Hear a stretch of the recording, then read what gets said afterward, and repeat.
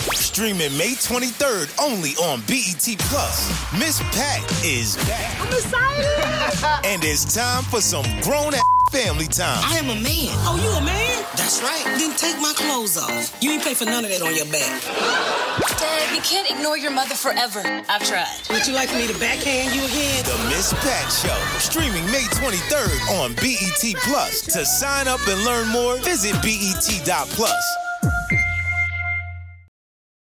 Whether you're making the same breakfast that you have every day or baking a cake for an extra special day, eggs are a staple in our diets. Eggland's Best Eggs are nutritionally superior to ordinary eggs, containing more vitamins and 25% less saturated fat. Not only are they better for you, but Eggland's Best Eggs taste better too. There's a reason that they're America's #1 eggs. Visit egglandsbest.com for additional information and delicious recipes.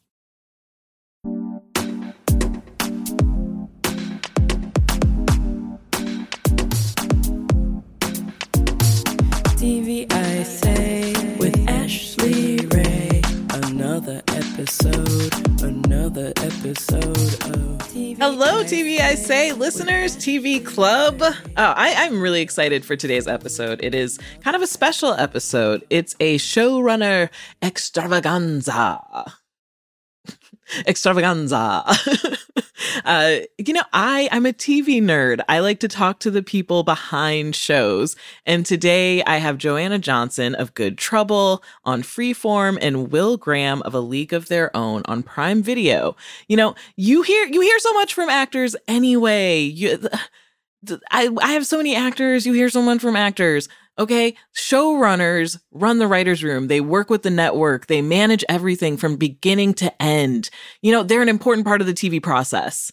Okay, so if you're in TV Club, you probably already have a favorite showrunner. That name that comes up in the credits. You're like, oh, I love what they do. So today I am celebrating showrunners, and today also it's going to be a deep dive because we're going in with two iconic queer showrunners who create fearless television that connects generations. First, we're going to talk to Joanna Johnson from Freeform's Good Trouble. In 2013, Johnson created The Fosters, which was the first TV show to feature a foster family led by a lesbian couple.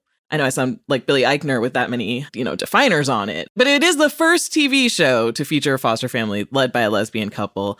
And it was historic. It got a lot of attention at the time. That show would eventually spin off into Good Trouble, which is honestly, it's like my weighted blanket TV show. Like if you were a fan of the Bold Type, Good Trouble is a show you should put on your list. But every week, Good Trouble addresses contemporary political, gender, and class conflicts in Los Angeles amongst this group of very cool 20-somethings, diverse group of kids. Then we're going to talk to Will Graham, co-showrunner and co-creator of Prime Video's A League of Their Own. Will joins us to talk about the process of putting together a show that had, this challenge of engaging modern audiences while staying true to the realities of the past. I talked about A League of Their Own a few weeks ago. Obviously, I'm obsessed. Will and I really get into it. We get into the show. If you had any questions, I am sure we answered in this conversation, so you're going to want to listen. But queer writers and queer showrunners, they've faced censorship and bias throughout Hollywood's history. And Joanna and Will are two showrunners who have figured out a way to navigate those obstacles without losing their message. So we're going to have Joanna Johnson from Good Trouble. TV I Say. My guest for the watch list is Joanna Johnson, the only showrunner and co-creator of Good Trouble on Freeform, which just aired its finale. You can watch the entire season on Hulu. I absolutely love this show. It takes on modern topics. It's a spinoff of The Fosters, if you were obsessed with that show like I was when I was younger. But it looks at Callie and Mariana Foster and their transition to LA. As someone who moved to LA kind of around the same time as the show, it deals with a lot of the topics I deal with when it comes to homelessness, gender, sexuality. It's amazing. Welcome to the show. Thank you. Thank you for having me. So you started your career as an actress. Did you always want to go into television? Did you, see your career going this way? Well, I went to film school and I thought that I wanted to write and direct. And then I realized when I was at film school that I didn't know anything about acting. And they didn't really teach you much about acting, at least in film school when I was in film school. And so I took an acting class outside of school and I got kind of hooked on that. And what I realized is I probably always wanted to act on some level, but ultimately I think what drove me to act was probably more of wanting to feel special and wanting to feel like I was somebody. And it came out of a lot of probably insecurity. And as I got older and I didn't really need that as much, I didn't find the acting to be quite as fulfilling as I did writing and creating and being behind the scenes. And also to be in front of the camera is really painful. It's really hard. You're always judging yourself, and it was tough. And I realized at one point, I'm not going to be a movie star, so I better figure something out. And I'd always written. I always loved writing. So I just really took that seriously and actually quit the soap I was on. I was on a soap opera. The Bold and the Beautiful. My mom and my grandma are big fans, by the way. So I quit so that I would be scared enough to really write. I love that you just said, get rid of the safety net. Let's do it. Yeah. Because I kind of, fear is a real motivating factor for me. It works really well. Yeah. And so it's always good for me to have a little fear underneath or a deadline or something to get me going. We love to ask showrunners, were there any TV shows that inspired you growing up that you kind of dedicate maybe your writing voice to, that kind of taught you how to write? Yeah, I grew up watching a lot of television. I think probably like a lot of kids in my generation. And I think I escaped into TV to deal with certain issues or just escape from my life. And early shows that really had an effect on me was like Star Trek. It had a big effect on me because every episode was a morality play. And even a lot of the old movies I would just watch because, in those days, there weren't like a lot of channels. So you just, especially if you watch TV during the day, you just turn it on and there would be some old movie on there and I'd just watch it. And they all, in those days, they had some sort of moral lesson to them. And I really liked that. And then as I loved Laverne and Shirley. I loved Sonny and Cher. I mean, I'm really dating myself. I loved Carol Burnett. I loved Charlie's Angels. We didn't have cable then. So it was really, basic television. Then I loved The X-Files as I got older. I thought that was a wonderful show. I loved Friends. I loved Seinfeld. More sort of recently was Breaking Bad, which I think everybody says is one of their favorite shows, but I thought that was brilliantly done. And recently I've been watching, I loved Dopesick. I thought that was amazing. Oh yeah. Dopesick was so good. Was really great. And then I'm just kind of watching, I try to watch a lot of things. I liked Gaslit and I liked Staircase. I do like some true crime. Yeah, I love true crime. It's a bit of an obsession. And The Staircase, I'd already seen the documentary and I still watch the show and learn new things. Me too. I loved it. Yeah, me too. Me too. There's a lot of wonderful television. This is another golden age of TV. Like Archie Bunker, All in the Family, those shows too. I forgot about those. Maude. Those were amazing shows. Yeah. And that were the Jeffersons, so brave. You couldn't do those shows today, probably. They tackled a lot of issues and not always in a pretty way. You learned from the ugliness sometimes in those shows. Yeah, I see some of the DNA of all of that in Good Trouble, where you have these, there's the female camaraderie of living together. There's also, these badass women who aren't afraid to speak their minds, and then you also take on issues. And I would say you do take them on in a way that sometimes is maybe challenging the status quo. In that same issue where we talk about Alice, there's also, you address TERFs, and it's in this way that is a little messy. It's like you force them to make this decision of, do we just keep our mouths shut and we just keep working with this person, or do we actually do something about it? I thought it was a really interesting and good way to bring up that subject. Thanks. And also the show is really funny. I think a lot of times we think these, shows that talk about morals and important topics have to do it in a preachy way, and Good Trouble makes me laugh a lot too. So thank you so much. Yeah, I think when I went into this field, I felt like I wanted to try to, in my own small way, and I don't think that I've changed hearts and minds globally in any way whatsoever, but even if there's just one person that watches a show and thinks, oh, gay people aren't aliens, they can be mothers, or, oh, well, that attitude about transgender people is really hurtful and wrong. And or just, that, then I feel like that it's important to me that the work has some element of that, but it has to be entertaining too. Yeah. But I think we do have responsibilities as storytellers to try to, make the world a little bit better place if you can. And again, I know that we're not reaching massive amounts of people or anything, but I just want to try to put something decent into the world. Yeah. Of course, I'm sure there are people that think that my views might be indecent, I suppose, but they probably don't watch the show. Yeah. I don't know that they're Freeform's main audience. But I do think, I have nieces and nephews who are in that like 17, 19 age group who are coming of age, and they love the show, and it inspires them. They're kind of just like, wow, I never thought like I could go to a city and have this kind of impact or have this kind of job. So I think it's helpful in a world where kids are mostly inspired by like TikTok influencers. Yeah. Thank you. Yes. So I'm going to go through my watch list. This is where I just kind of choose my favorite 5 shows I've been watching. If you're watching any of them, join in. Let me know what you think. Yeah, great. Number 1 on the list is Reservation Dogs. Have you been checking that out on FX? I have to check it out.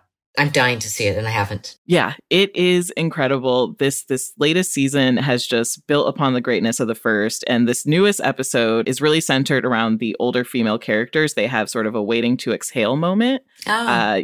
Yeah, it's kind of like their own mini girls trip episode. So if you haven't checked out the new season, dig into that. Up next, Only Murders in the Building. They just had the second season finale. I think Only Murders in the Building is really funny. The second season did kind of lose steam for me, but I thought it was great as a binge. So put it on the list. Watch it all at once later this year. I'm writing them down, actually. I am. These are my best recommendations. I think this is the good stuff that's out right now. After you catch up on the latest season of Good Trouble, these are the things you can put on your list next. Up next is Kevin Can F Himself on AMC+. It just returned with its second season with a 2-episode premiere. If you're familiar with this one, it is about a woman who wants to kill her husband. This second season is going to be the last season, so the story is going to wrap up. The creators already decided they only wanted to do 2, which makes sense to me. If you know the premise, it is that part of it is this dark, gritty, Breaking Badass show, but then when it talks to the husband, it switches to your traditional like audience sitcom with a laugh track. Oh. Yeah, it's really interesting. But slowly more characters break into this real world and leave this like safety of the sitcom behind. And that's what we're seeing the second season is more people being forced into the real world when they realize the horror of this woman wanting to kill her husband. Oh, cool. Really love what that one's doing. And then finally, House of Dragons. Did they pull you back in with this retelling of the Game of Thrones story? I did watch it. I watched the first episode. How did you feel about it? I felt like it's just more of the same. Yeah. It's hard to reinvent it. I mean, how do you reinvent it? It just feels like it's going to be the same, vying for power. Yeah. And they promised a stronger female perspective, but in this premiere episode, it just felt like the same kind of violence against women. I'm curious, as a female showrunner, how you feel about the creators kind of saying, well, we have to show this. This is what it was like, even though it's a fantasy show. But, them just kind of saying that's part of it. We have to include it. How do you feel about that? Yeah, I disagree with that. And I understand what they're I understand what they're saying, but I also think we have responsibilities not to show things that can reinforce really dangerous and negative stereotypes. And violence is one of those. And I think gratuitous violence to say, well, we have to show it, especially against women. You don't really have to. I mean, we're not showing everything that was done. First of all, it's a make-believe time. Yeah. But I had the same thought when I was watching the new House of Dragons. You're still seeing women treated badly and treated as whores and being used. And you see other women condoning that treatment of women. You have the upper class women that are saved from that in a sense, but they don't seem to have any empathy for other women who don't have means and money and status and not caring. I just don't know that we need to perpetuate that in my own opinion. When you see that normalized on television, I think it's harmful, and I think women are already abused enough and we don't need to glorify it in television. That's my own opinion. Yeah, I agree. I think the, forced birth scene in that first episode was so hard to watch. And has like haunted me since I saw it. And so, you know, I don't know if I'll be sticking with the rest of the show. Yeah, that's how the original Game of Thrones, I had to stop watching it for a while because of the violence against women. And I eventually went back and just sort of, you know, fast forwarded through that to watch the show. But it really bothered me. With your show, there is, you know, this space where you could explore some forms of violence against women. Obviously, I'm a single young woman living in LA. There's, you know, violence I face, the risk of sexual assaults. It's very easy to kind of grasp that lens. But obviously the show doesn't really do that. What kind of decision went behind that when you were choosing sort of the tone and stories that you wanted to tell? Well, I didn't want to see women being victimized. I mean, one time I was at this thing, it was something where they were giving awards to shows that had strong female characters or showed female empowerment. And so many of them had clips where the woman had been raped or was being raped or was fighting against that. And we actually won the award. And when I got up, I said, you know, I was just really struck and really disturbed by those clips that were chosen from these great shows. What they chose to put on is women being victimized, and we're celebrating women here. And so I think there's so much unconscious bias that we all have that we don't realize we have, and we're promoting that. And this is women promoting this. And it was like, someone should have thought about this. So I think we have to question ourselves constantly because we are programmed a certain way. Yeah. But yeah, as women, we can't go out in the world without late at night or anytime without being afraid of assault. No one should have to grow up being told, be careful so you don't get raped or something. You know what I mean? Could you imagine? Like men don't really leave the house thinking, better be careful. Yeah. And it's just not a way to live. So I would never want to put that on television. Yeah. Yeah. And I think that's an ethos the characters of Good Trouble would reject. So yeah. Are there any other shows you're watching? I always like to ask showrunners what they like to watch to relax. I know some people, when they're working on stuff and writing, they cannot watch other TV shows. And some people are like, oh, I just can only watch like reality trash. I like reality too, a little bit. I love to watch because I learn and I grow. And every time I'm watching a show, I'm thinking, oh, they did that really well. Or, you know, oh, that must have been hard for them to do. Or, you know, I see shots I love and I want to remember to do them. I just finished watching Better Call Saul. Oh, yeah. And I loved Better Call Saul. I have to say this last season was meandering and to me unfocused. And I'm not quite sure why that was. So it was a little disappointing. Yeah. But I will say at the end, as much as you love the Breaking Bad character and you know, Walter White and you love Saul Goodman, those showrunners do believe that you have to pay for your crimes at the end. You know what I mean? Yeah. And I appreciate that. In a way, you want them to get away with it, but it's good that they're like, nope, they're not going to get away with it. No, you're not going to get away with it. I also found that it moved a little slow this season. I stopped watching and then let some episodes pile up so I could binge. And I felt that kind of helped. Yeah. I couldn't do the week to week this season. The other seasons were brilliant. Yeah. And I do love the show. And then I also watch Married at First Sight. Oh, I love Married at First Sight. Yeah. Because it's just easy to watch. Yeah. And I learn a lot.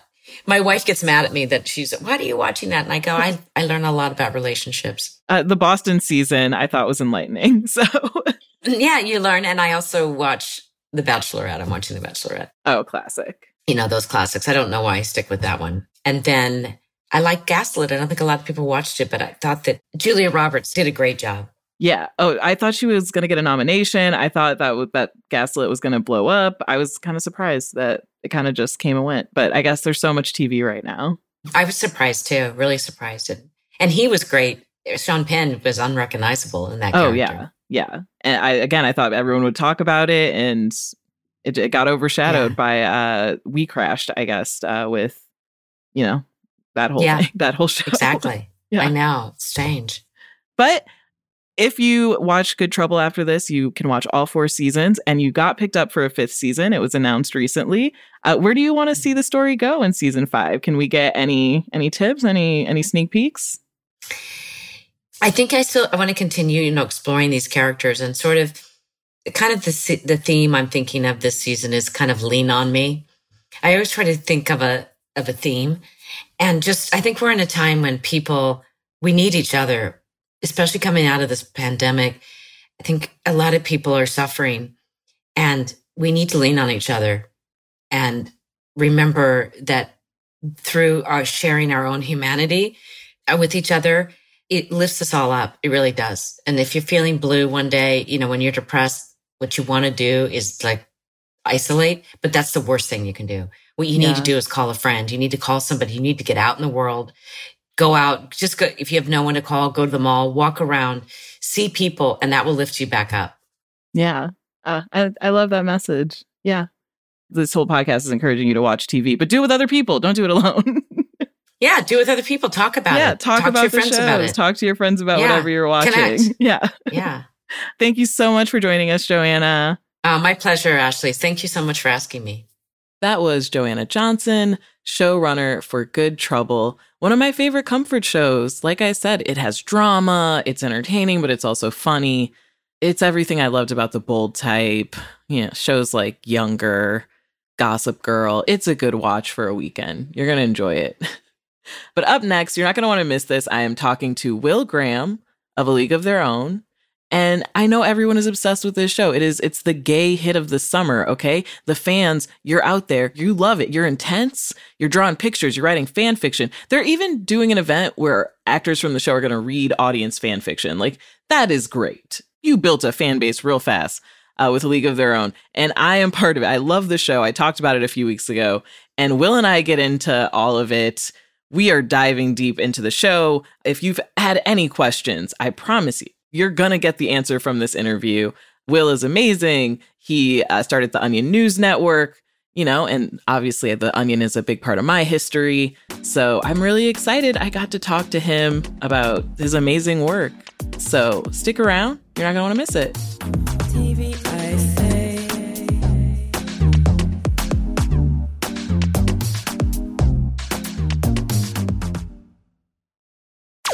Streaming May 23rd only on BET Plus. Miss Pat is back. I'm excited. And it's time for some grown-ass family time. I am a man. Oh, you a man? That's right. Then take my clothes off. You ain't pay for none of that on your back.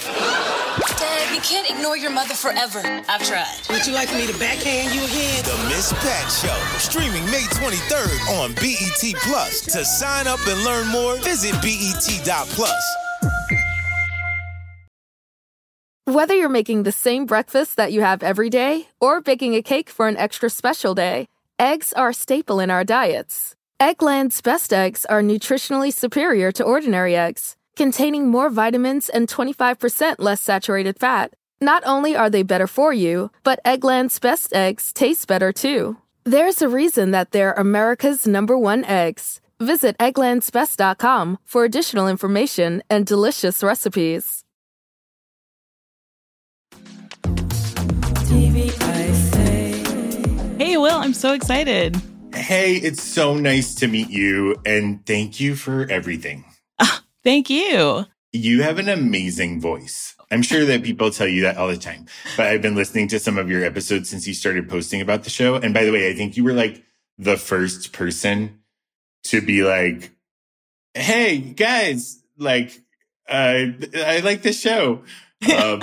And your voice is like, it's been like a very like hectic couple of weeks, but your voice is very soothing. Oh, thank you. Thank you. I had a radio show in college. So, a lot of people have told me that. So college radio. Yeah. That just cool. Hey, brought to you today by.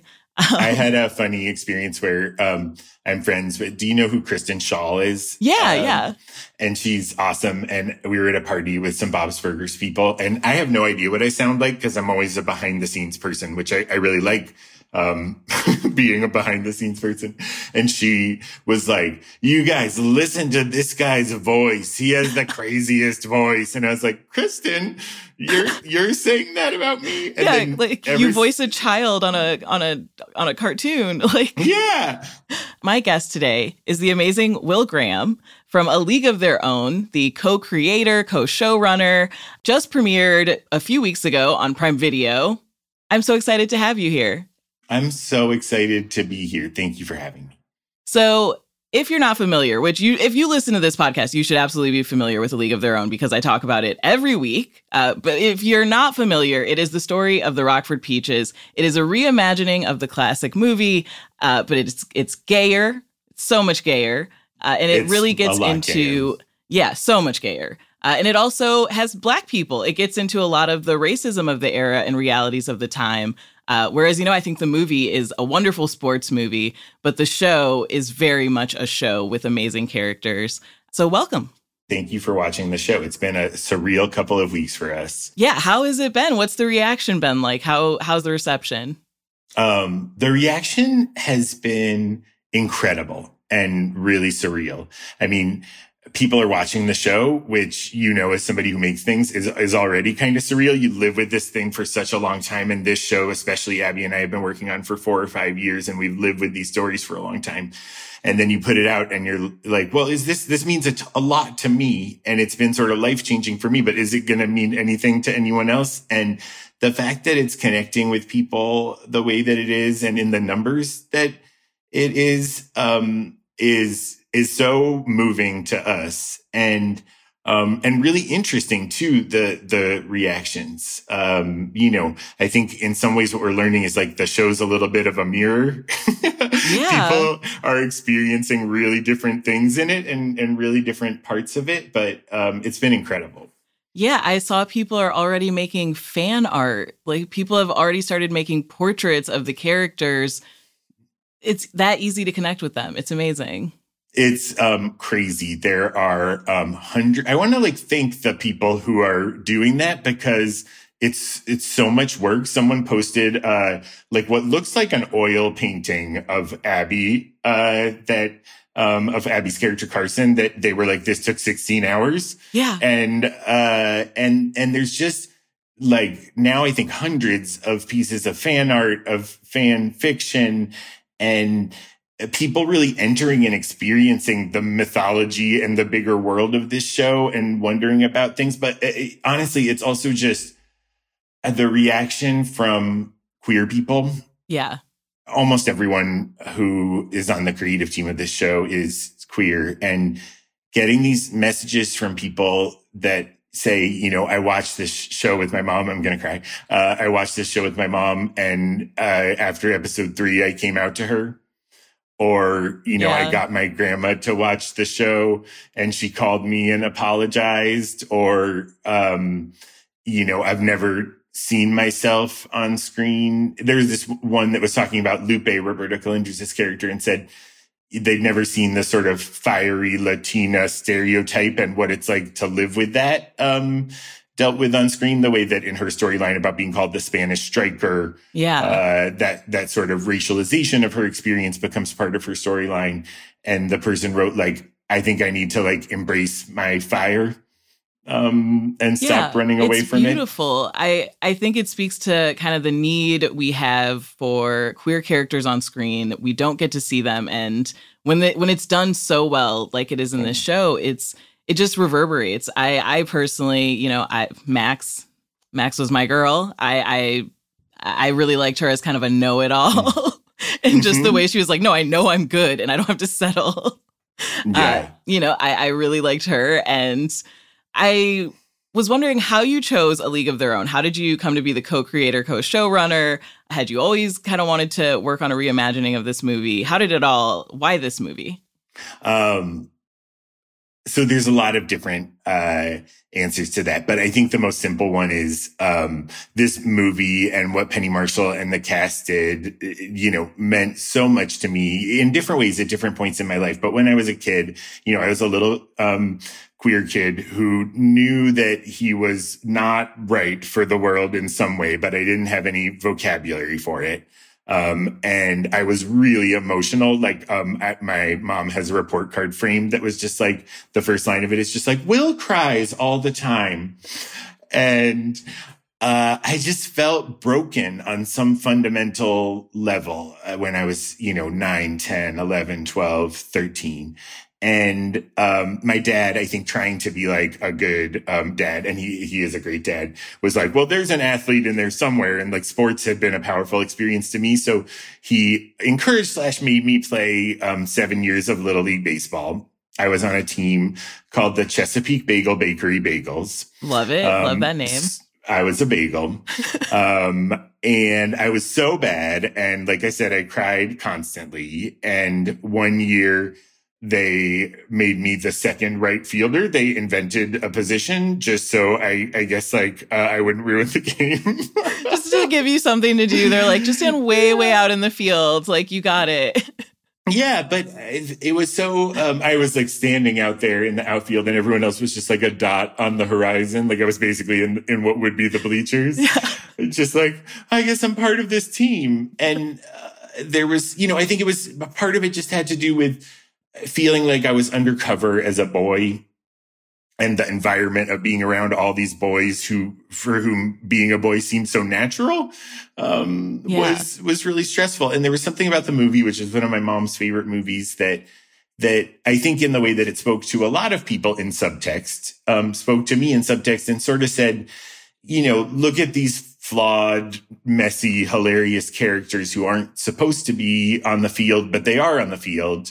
Like, maybe it's okay to be there. So it's just a movie that I always had a really deep connection with. And I'm really drawn, if I wasn't doing this, I would want to be doing history. I'm really drawn to like old things and documents and letters. And so I was shooting Mozart in the Jungle in Venice, Italy, a few years ago. And I was in this hotel that was really loud and there was like gondoliers singing outside and I had a lot of writing to do. So I put the movie on just sort of in the background, just to have like something familiar sounding playing. And then I started to watch it and just wonder about the stories underneath it. And in particular, the queer stories. And I started to look into them. And then, I think as people are discovering as they watch the show and then look into some of the real stories behind it, as soon as you start to look into it, you're like, oh God, there's a huge story here that is unlike anything that we've ever heard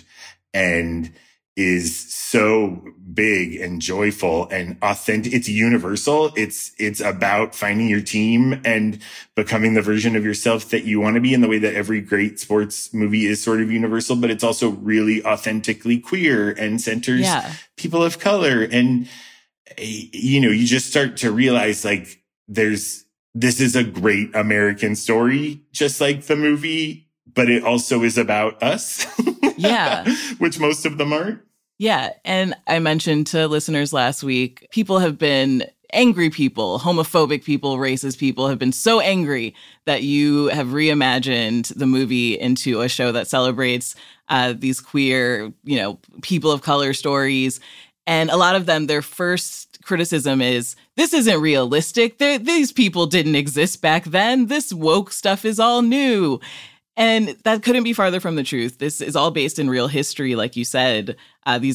So much of this did happen. And I want to speak to the history of just how much it means to me being from Rockford. I loved the movie growing up, probably 20 million times. In Rockford, it is an intense passion. We don't have much to be proud of. It is true. We have Michelle Williams from Destiny's Child and you have Michelle. The Rockford Peaches. Yeah. She went to the same church as me. Oh my God. I love Destiny's Child, but we can talk about that another time. But I'd argue, the Rockford Peaches, just as if not, hard to say in terms of importance. But I remember there was the anniversary of the film. They did a big screening when I was a kid. We all dressed up like Rockford Peaches and went. It's something that's really celebrated. And I think, the movie was great, but I thought this really actually did get into how Rockford was at the time, the industry, the segregation. It felt so much more true. It felt like something I was kind of more proud of as someone from Rockford. I'm so glad that you felt that way. And it actually was really moving to me when you posted that and you noticed the little details. So many little details. The Loglies on the main street. Loglies is like this little tiny grocery chain in Rockford. The Swedish bank, all the Swedish anything in Rockford is very accurate. Mm-hmm. And then of course the kind of, I think, biggest episode and maybe most queer and joyful is when you feature The Office. Which is based on an actual gay bar in Rockford, my first gay bar. Congratulations. Yeah, thank you. It was my first gay bar in Rockford. That's not surprising since it, for a long time, was the only gay bar in Rockford. Now we have two. So if you're not familiar with Rockford, at the time when A League of Their Own takes place, it was this place of industry. We were called Screw City, as you see in the show. People are active. The industry is alive. People have businesses. By the 80s, all of that had dried up. And when I grew up there, it was just kind of a desolate, it's basically like the Flint, Michigan of Illinois at this point. Mm-hmm. So it's not super joyful, but The Office is this place of joy. And sort of the local lore that I always heard growing up was that what you show in the show is what it was. It was like a front face as an office. And then there was a speakeasy bar that was like hiding in the back, and that's how people would get in. And I saw so many comments that were just, that would never happen. How could there be a bar this gay back then? And I just want to be like, no, there really were bars that gay back then. Gay didn't just start happening. No, there's so much in what you just said that really bears on the experience of making the show. One of those things, and it's been life-changing and incredibly joyful for me, is really digging into the queer stories at the time, because there's a way that sort of pre-Stonewall, I think as queer people living now, we imagine like everyone invented something really noble and then, was electrocuted or murdered, instead of getting the rewards that they should have gotten, because those are the sort of exceptionalist stories that we tend to tell, and they're often told through a straight lens. And part of the discovery of this show for me was, when we first talked to Maybelle Blair, who played in the original League and also played in other leagues at the time, and she came out at our Tribeca premiere in June at the age of 95, which was amazing. But then you also think she waited until she was 95. So that says a lot. We asked her what it was like to come to the League and find all these other people who were like her, because she described the experience of sort of getting there and being like, oh, wait, are you? And sort of gradually forming a community. And she said, oh, it was a party. And this was years ago when we were first working on the show. And that was a moment, I think, for me and for Abby and for people working on the show where we were like, oh, that's the show. It's like, wherever we are, whatever point we're at in history, things are always hard. It has never been easy to be queer. It still isn't. But we create community, and we have the opportunity to create joy and create families, whether or not that's allowed by law. And there is something beautiful and heroic about that, even though, these are funny characters and flawed characters, and we didn't want to make them too noble or too, perfect, but like they got to do the thing that they wanted to do, and they got to fall in love with the people that they wanted to fall in love with. And that is heroic. And I think it is heroic for queer people living now to do that too. And to the Rockford of it all, that has been one of like the most fun parts of the journey. So the show is really about, instead of being about the Rockford Peaches or about the AAG PBL, the show is really about this generation of women, and some of them we would now describe as trans men or non-binary people who wanted to play ball. And there's a huge spectrum of stories in there, but it's all centered on Rockford, which, as you said, was the sort of wartime hub of manufacturing in the Midwest. And it's this incredible cross-section of, it's part of the Great Migration. Huge numbers of Black families, Black women are coming up from the South trying to get industrial jobs, which have just been opened up to women. At the same time, it's a city that has really deep roots and a tradition that was not always so friendly to them. And like in a lot of places, they were redlined out of neighborhoods. On the other hand, they have the Rockford Peaches. And on the other side of the city, women are being allowed to do this thing that they've never been allowed to do before. So the show really follows both sides of that. And it's about finding your team on a couple of different levels, right? Because there's the team that you play with, but there's also the team that gets you to the field, which in season 1, that is really Max, Shantae Adams' character, her story. Yeah. Did you spend time in Rockford to research? Oh, yeah. And Rockford was just so welcoming to us in every different way. And it was that interesting. I lived in Japan for 2 years. And weirdly, it was like a similar experience where on day 1, everyone was like, welcome, this is so great. Everything. And they sort of tell the same 3 or 4 stories. Yeah. And then you just sort of stay there and stay in the conversation. And then the other stories start to come up. But we did about 3 trips there. And then we spent time just going through the archives in the library. And we spoke to as many people as we could talk to who lived there at the time. Pat Reed put together an incredible group of Black women in their 80s and 90s who we talked to for hours just about, where did you eat? What were your favorite restaurants? The Booker T. Washington Booker Center. T. Washington Center. That's very real. That's where I learned to type. Yeah. And it was really because the Black community in Rockford wasn't supported by the sort of city facilities and the city government in a lot of ways. It was a space that they created for themselves as that community got larger and larger. So, Abby and I spent time there, but we also took all of our writers there, and we formed a really deep relationship with the city. We went back and did an event there, just before the show came out. And it was pretty amazing, where it was like, you watch the show with different audiences and everyone has a different reaction. The Rockford audience was like, every time you showed the name of a store, they were like, yeah. And every time someone said Rockford, they were like, yeah. I mean, I was like, that's Emmanuel Lutheran Church right there. Oh, yeah. Yeah, exactly.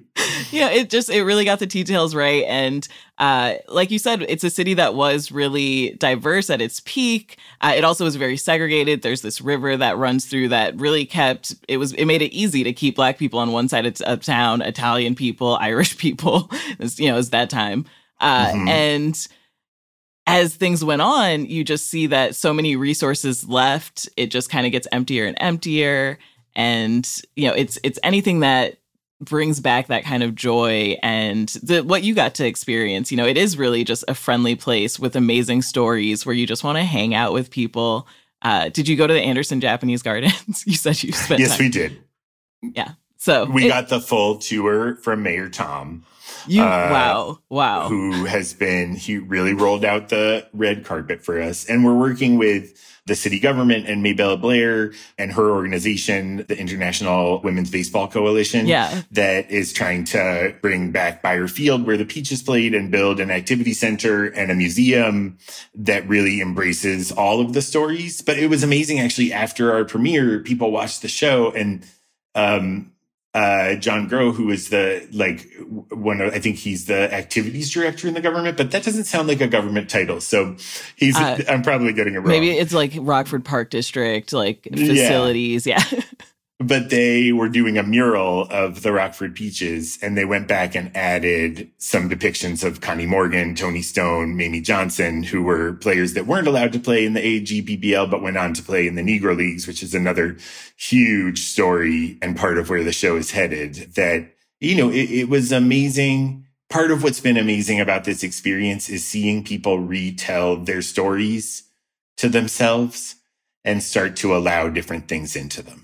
What I really love about the show is that there is fear, but there isn't a lot of shame. There isn't a lot of just kind of, I think a lot of queer shows get very caught up in sort of the self-hatred and the shame and the wanting to hide. But this just felt like a lot of women who wanted a place where they could be themselves, where they wanted to just be free of the shame. It's something that we talked a lot about and we still talk a lot about as we're working on season 2, that Desta Tedros-Reff, who's EP on the show and sort of the other big person running it besides me and Abby, she always says, we're telling the show through a lens of joy, but without looking away from the hard things. So I think that there's a way that we tell stories about history and historically marginalized communities like queer people and people of color, where in a way the obstacles can become the story.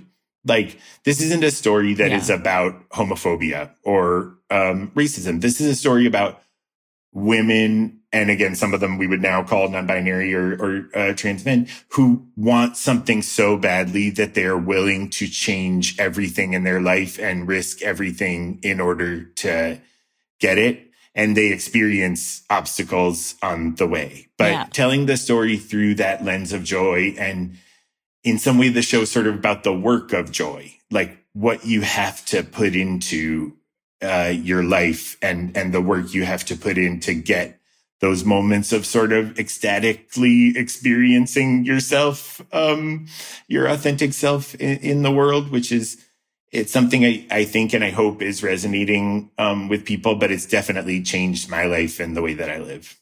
Up next, we're going to talk more about the comedy of the show. It's such a funny show. It obviously features some of today's best comedic talents. So we're going to talk about how he and co-creator Abbi Jacobson, who you know from Broad City, you know Abbi. We're going to talk about how they came up with the premise of taking a story from film into the TV space. TV, I say.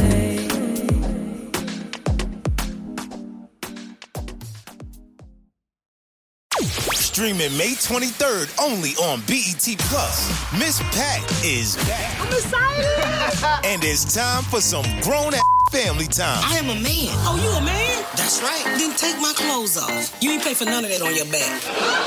Dad, you can't ignore your mother forever. I've tried. Would you like me to backhand you again? The Miss Pat Show. Streaming May 23rd on BET Plus. To sign up and learn more, visit BET.plus. Whether you're making the same breakfast that you have every day or baking a cake for an extra special day, eggs are a staple in our diets. Eggland's Best Eggs are nutritionally superior to ordinary eggs, containing more vitamins and 25% less saturated fat. Not only are they better for you, but Eggland's Best Eggs taste better too. There's a reason that they're America's #1 eggs. Visit egglandsbest.com for additional information and delicious recipes.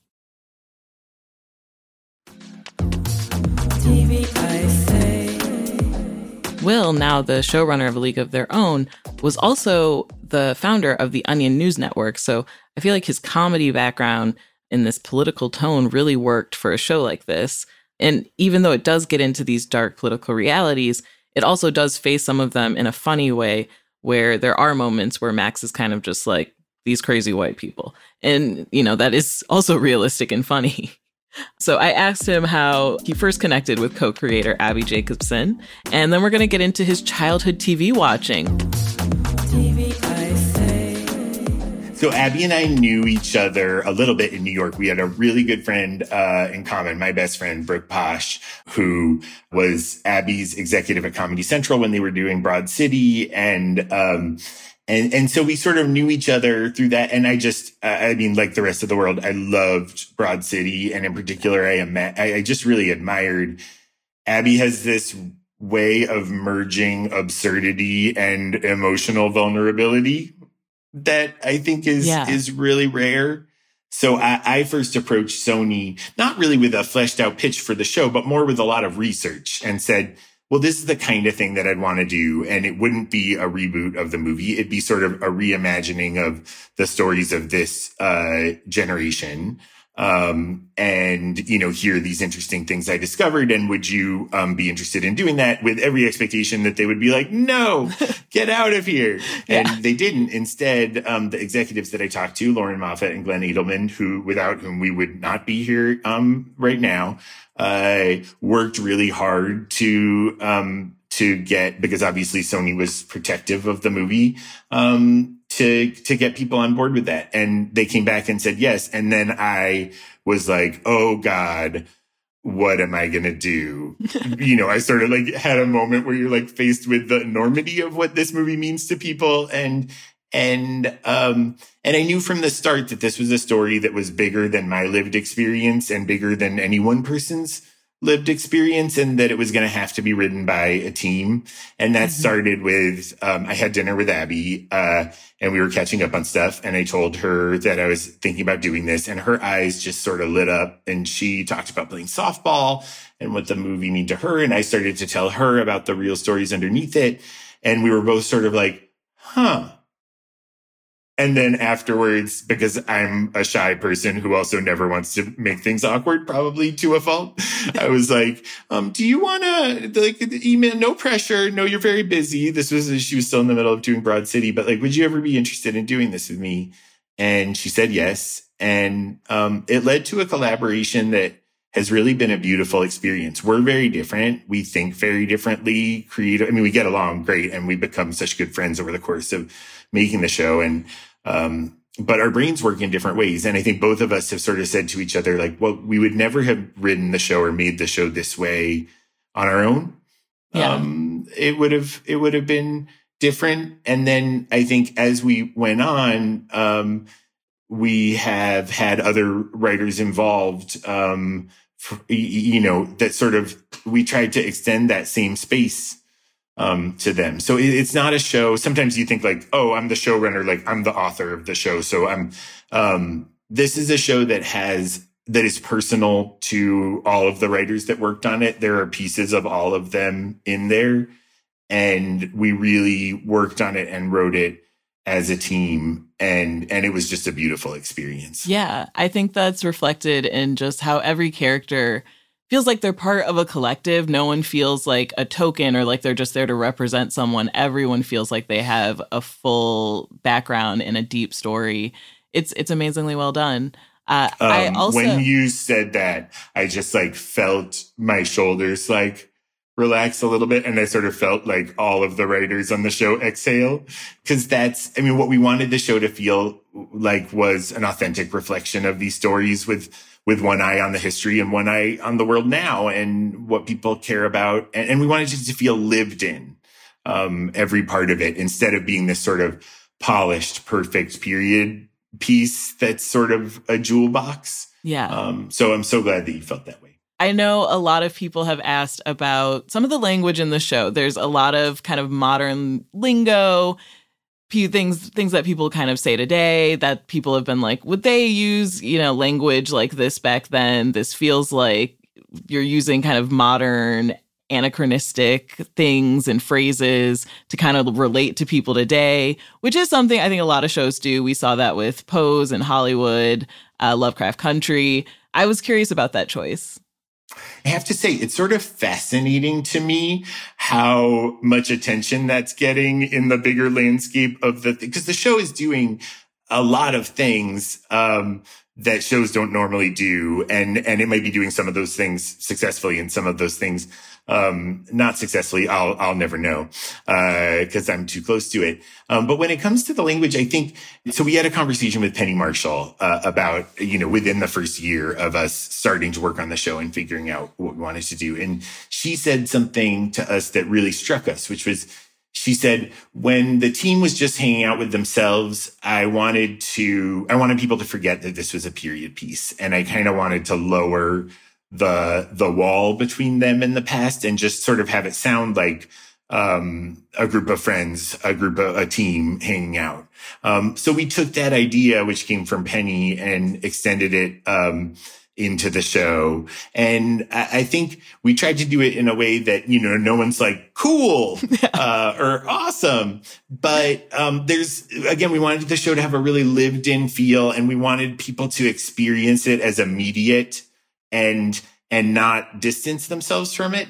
So we sort of made the language a little more casual, and gave it a rhythm that is maybe a little more modern, but we also encouraged the cast to really improv and stay loose and not be so kind of perfect and clean in the way they were doing the scenes. And I think it's part of a tradition of shows and movies now. I mean, The Favorite does that so beautifully. Even Bridgerton does that in some ways. Dickinson on Apple TV. Dickinson, yeah.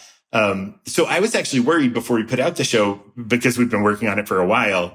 I was like, oh, are people going to kind of be like, well, they're just doing that because these other shows did it. But instead, people have really, maybe because it's a point, it sounds a little different than the movie. People, we've gotten a lot of questions about it, which is interesting. Yeah. I don't know. I think part of it is people are already wanting to go, it's so gay. This didn't exist then. And they didn't talk like that. And it's like, come on. Also baseball is not like a magic sport that can solve racism, but this is TV. Yeah. I think what's important to me more than anything, and what was important to Abby and the rest of our writers too, is that the show just talked to people exactly where they are. Yeah. And we wanted to be absolutely authentic to the history and always know where we were standing in relation to the history. But there also are moments in the show that feel like a slice of life now. And part of the point of that is we're not all that different. and we're still facing a lot of the same challenges. We're living in a dark, strange time now where I don't know how you feel, but I'm like, I don't know what the world's going to be like next week, not tomorrow. To mention in 6 months. These women, these characters were living in the middle of World War II in one of the darkest times in our history, and certainly an incredibly dark time for women and people of color and queer people. And yet they found these opportunities to find joy and to create opportunity and create a flash of light in the midst of that darkness and instability. And that's definitely something I take from the show into my life now as I face the world. Not like I'm trying to solve all the world's problems, but just when I look in my own yard around me at the things that are happening, it's really moved me. And yeah, we wanted people to be easily able to just step into these characters' shoes. And that's part of why we approached the language the way we did. Yeah. I know you mentioned that you let the cast improvise a lot. That makes a lot of sense with this cast, I feel like. That how fun was that? What kind of, I'm really curious to know what someone like, when I saw Kate Berlant was in the show, I was so excited. I was like, I've always wanted her in a period thing like this, but also what would she even be like? And the character that you created for her was so perfect, with just being so neurotic and anxious all the time. She was just so funny. I'm sure she did a lot with that. Yes. No, you said the character we created for her. And of course, that's true on one level, but also Kate really stepped into that character and put it in her voice and brought herself to it. And a lot of her scenes and her dialogue are improvised, and she personalized it, which is what we really wanted. It's what the movie does so beautifully, is that, every member of the ensemble, you're not necessarily seeing their whole story, but you are planted in their shoes in some way, and they feel really dynamic and specific. Kate did that with Shirley, and there's so many moments in the show that came straight from her brain, which is strange and wonderful. And Benisola Ikumelo, who plays Clance, who was also a writer on the show, is another person who, she's one of the most gifted improvisers that I have ever seen. There were moments on set. A lot of people don't realize that she's British. And so she is improvising hilarious jokes and moments in an American accent, for most of the show. And then, Darcy, Abby, but everyone in their own way really stepped into that, part of the show. 'Cause again, we weren't asking people to be perfect on the lines and hit every single word. We were really just asking them to step into those moments with each other and give us something that felt really real. Yeah. And they find this ensemble energy so quickly. It's really great to watch. I love it. I'm obsessed. Obviously the movie was important to you. I'm curious, what TV shows did you grow up watching? What was, what TV wise inspired you? Well, okay. I don't know. I mean, what I watched when I was a kid, I was a big nerd. And like I said, I was sort of like, from the time I was like 8 or 9, I felt really, broken. And I was like looking at the world, and I was kind of like, I got to get out of here. Which is something I actually really relate to in Clance, in Bemi's character, is like, there's this sense she has a wild imagination, and she's like, I kind of don't know what to do with reality, so I'm just going to live up here and try to bring that out. I loved, science fiction. I loved Star Trek: The Next Generation. I had a big old crush on Will Wheaton, Wesley Crusher, in Star Trek. But another show that really meant a lot to me along the way was My So-Called Life. Oh, yeah. I was obsessed with My So-Called Life. That was, as a moody teenager, that show meant so much to me.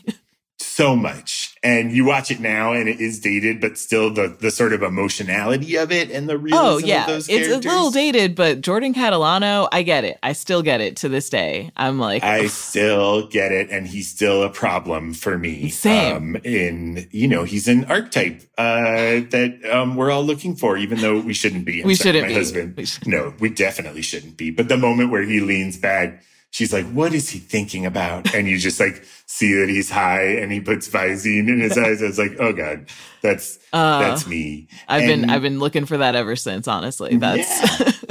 No, totally. My last question. What are you watching right now? What are your favorite shows you're watching? What do you put on during the week?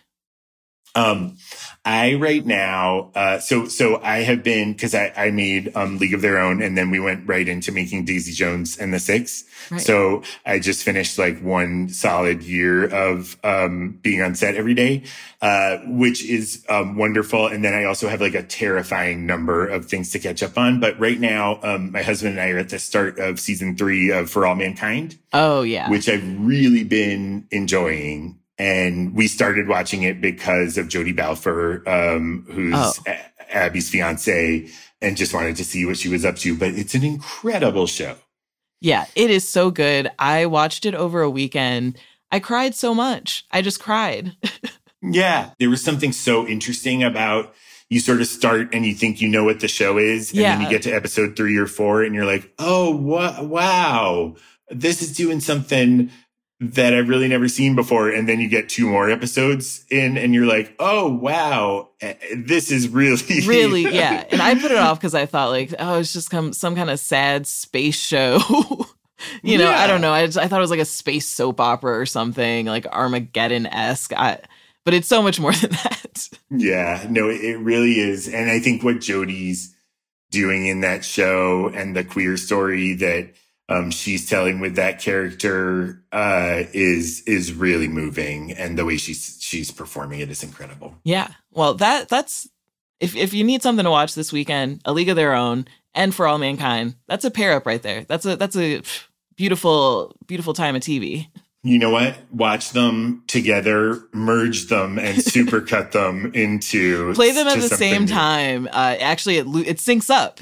They did that on purpose. It's really crazy. There's a secret message. That's just how in love Abby and her fiance are. They're able to just synchronize their TV shows. Wasn't even intentional. Not even intentional. Will, I want to thank you so much for joining me today. Thank you so much for having me. It was super fun. Oh, I want to thank my guests, Joanna and Will, for joining me. That was such a wonderful conversation. I'm so inspired. I want to write. I want to tell stories. Oh, gosh. And, also follow Will on Twitter at Will W. Graham, or tweet at the show if you want to get into it. They're doing events. They're doing so many things. That's at League on Prime on Twitter. I know I usually end the episode with homework. I have no homework for you this week. We talked about so many shows. There is a show in one of our recommendations that you have not watched. Okay, there were so many this week. And last week with the long weekend, okay, I know you have shows to catch up on. Okay, the only thing I'm going to tell you to watch, 90 Day Fiancé Happily Ever After, because it's getting so wild. Why was Jenny yelling like that? Right? Why was Jenny yelling like that? Tweet at me about it. Let's figure out why Jenny was yelling like that, because it terrified me. Thanks so much for listening. We'll be back next week with another episode. Another episode of TV I Say. TV I Say with Ashley Ray is an Earwolf production made by me, Ashley Ray Harris. It's engineered by Marina Pais and produced by Amelia Chapello. And our original theme song is by Rafia. I'd like to thank my guest today. And if you loved what you heard, tell a friend. Tell your bestie. The Abby to your Alana. They're going to love it too. Just share the podcast. Tell everyone you know to listen. You got friends who are always like, what TV should I watch? What are you watching? Tell them about TV I Say. You can also follow me on social media at The Ashley Ray on Instagram and Twitter. Or if you have TV-related requests, something you want us to talk about, a TV opinion you want to share, hit up at TV I Say Pod on Instagram and Twitter. And, TV Club, we have merch. Go to podswag.com. We got weed accessories. We got amazingly cute t-shirts. Come on, justice for Made for Love? We're still fighting for it. We still believe. Go show your support and tell your friends, again, about the show. Make sure to rate and review. Follow us on Apple Podcasts, Spotify, Stitcher, or wherever you listen. And for special TV Club members, join our Patreon if you want me to write you episodic reviews or anything else. And you can find my full archive, ad-free episodes of TV I Say over on Stitcher Premium. Use promo code TV I Say, all one word, for a 1-month free trial at stitcher.com/premium. For photos, show notes, transcripts, and more, go to earwolf.com.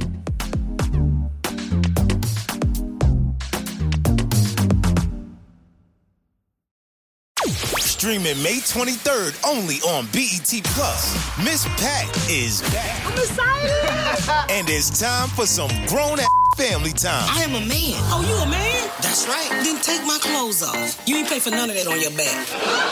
Dad, you can't ignore your mother forever. I've tried. Would you like for me to backhand you again? The Miss Pat Show. Streaming May 23rd on BET Plus. To sign up and learn more, visit BET.plus. Whether you're making the same breakfast that you have every day or baking a cake for an extra special day, eggs are a staple in our diets. Eggland's Best Eggs are nutritionally superior to ordinary eggs, containing more vitamins and 25% less saturated fat. Not only are they better for you, but Eggland's Best Eggs taste better too. There's a reason that they're America's #1 eggs. Visit egglandsbest.com for additional information and delicious recipes.